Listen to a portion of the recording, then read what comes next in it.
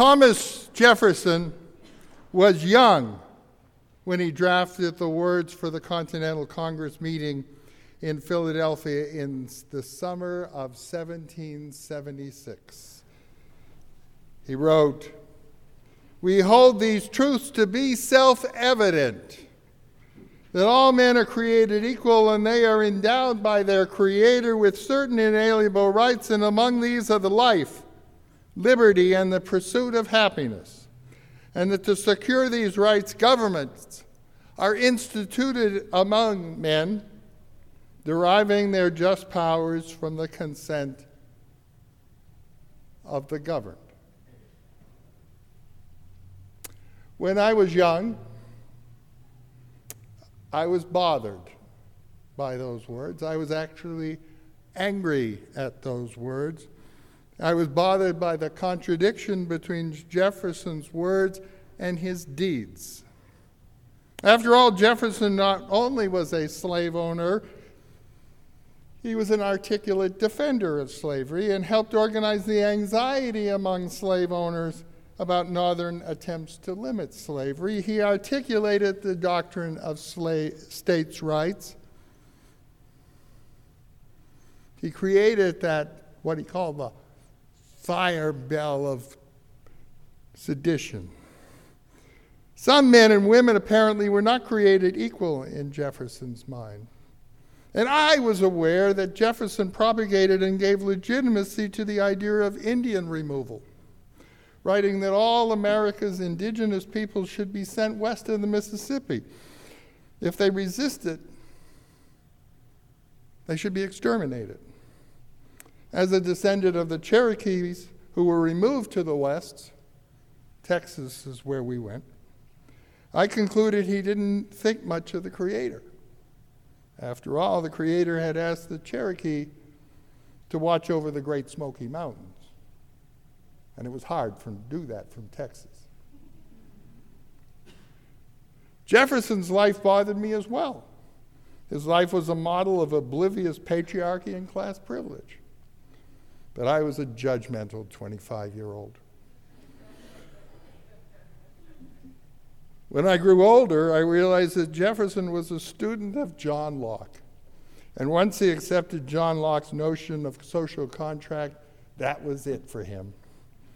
According to Locke, men are endowed by their Creator with reason.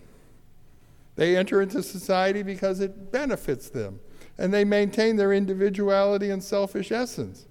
And if society ceases to meet their needs, they have the right and duty to dissolve their ties to society and to withdraw from the social contract. Take their toys and go home. Governments are instituted among men, and when government is no longer working for the men, they should dissolve their ties and, when appropriate, make a whole new social contract. Now, essential to this notion was that males, nowhere does Locke mention women as constituting society, are in a state of nature individuals. And they create society as an act of will. And this philosophy is interesting, and it is known as classical liberalism. Its individualism is the prevailing ideology of the United States in all decades, including this one, since 1776. The presumption in this way of thinking is society is somehow artificial, that institutions are somehow always problematic and always a contrivance, and commitments are to be avoided. It is also the building block of classical economic theory. In a free market, every buyer and every seller will maximize their self-interest because every individual is rational and well-informed.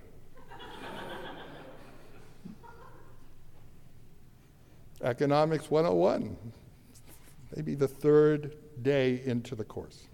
Thus, pursuing our own happiness, in Jefferson's words, will somehow maximize the well-being of society as a whole. Locke had put it differently in some ways. I mean, Jefferson's lifting Locke's ideas, but Locke had said God endowed the individual with life, liberty, and the pursuit of property. So happiness is property. And it is the individual who owns property in this idea. And it rests on the bold assertion that selfishness is good, and the market is free, and the state is fair. So the Declaration of Independence is a declaration dissolving a social contract. And in that document we read that the king has created monopolies and unfair economic conditions, and therefore the contract between the subject and sovereign can be dissolved.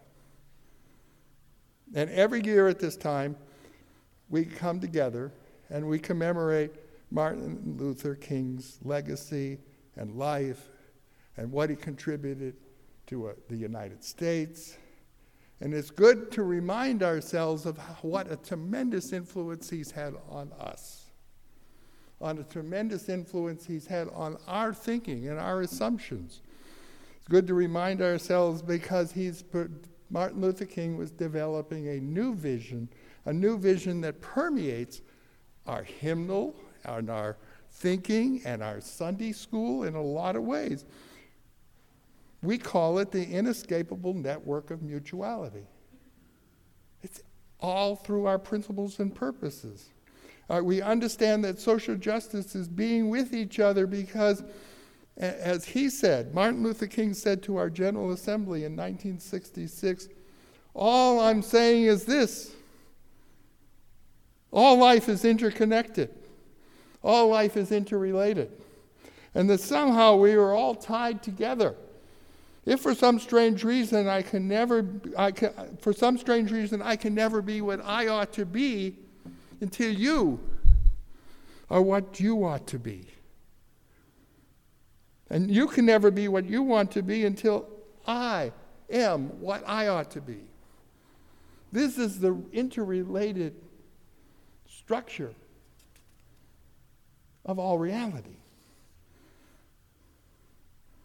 Now, we may have heard these words so often that we don't really see what a revolution in values or what a revolution in thought this is. A vision of human relationships that stands in bold contrast to classical liberalism, because it's arguing we are human because we live in society. Our individuality arises as a gift of community, a gift of our relationships, a gift that we're nurtured in by our parents. And what makes us human is not an individualized endowment of reason or liberty, but a society that is realizing its potential by endowing each person with relationship. And in a just society is not realized by the pursuit of self-interest, but by realizing our own happiness, or by realizing our own happiness without regard to others. But humanity lives in community. We nurture language and music, and we dance together. We became human by telling stories to each other. We become human by singing to each other. Communities discovered horticulture and medicine and wisdom together. Great literature and philosophy and science arises out of our social creativity. We are the storytelling monkeys. And at best, we make love, not war. We've always gotten by with a lot of help from our friends. In other words, we survived as a species because we learned to live together, work together, think together, because we learned together to care for our children and for each other. Our learning, our genius, our technology is not solely the pursuit of great individuals doing great deeds, although patriarchal societies love their heroes, and they always have statues of heroes. but because we learned the benefits of humanity and mutuality and built each other's experiments and successes and learned from each other and improved on each other. So Martin Luther King offers a radically different perspective, different from Jefferson and Locke. His perspective was based on the primacy of community, and we begin to see our world and all our crises and all our problems facing our world as involving this contrast. So much of our contrast in our struggles in the United States, even today, and in the world today, is between these two opposing concepts: selfishness and mutuality. Or to put it another way, King himself put it in his book, "Where do we go from here, chaos or community?" Where do we go? He says that we have to embrace community. We have to embrace this kind of way of life because it's counter to how we've been enculturated. Learn to cooperate, learn to embrace these things, or the society will descend into chaos. This was 1968. For King, the notion of mutuality, of solidarity, was the heart of his vision for social justice. Human liberation is a journey toward wholeness, and we can not be free in only part of our lives. And while some of us may be unable to be what we're called to be, that makes us all limited in being what we must be. In the last pages of the last book that Martin Luther King wrote, he writes, "The stability of the world's house, which is ours, will involve a revolution in values to accompany the scientific and freedom revolutions that are engulfing the world. We must rapidly shift from a thing-oriented society to a person-oriented society. When machines and computers and profit motives and property rights are considered more important than people, the giant triplets of racism, materialism, and militarism are incapable of being conquered." King, writing in 1968, understands that we are formed and transformed by relationship, and fundamentally the old slogan of life, liberty, and the pursuit of happiness is corrupt. That our priorities must be the maximization of every person, people before things, relationship rather than control, a liberty based on maximizing every person.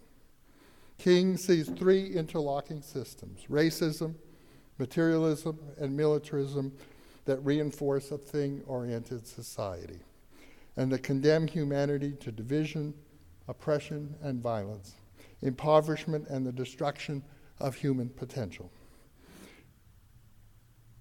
It is remarkable that King argues that we cannot tackle these problems unless we participate in a revolution in values. Think of it. We can't tackle racism. We can't tackle militarism. We can't tackle materialism without a revolution in values saying yes to a new understanding of mutuality and saying no to individualism and selfishness, of classical liberalism, of embracing our common humanity instead. King continues this analysis arguing that the choice is chaos. The inevitable result of selfishness and the pursuit of power is a breakup of society. He writes, "Genuine revolution of values means in the final analysis that our loyalties must become ecumenical rather than sectional. Every nation must now develop an overriding loyalty to humanity." as a whole in order to preserve the best of their individual societies.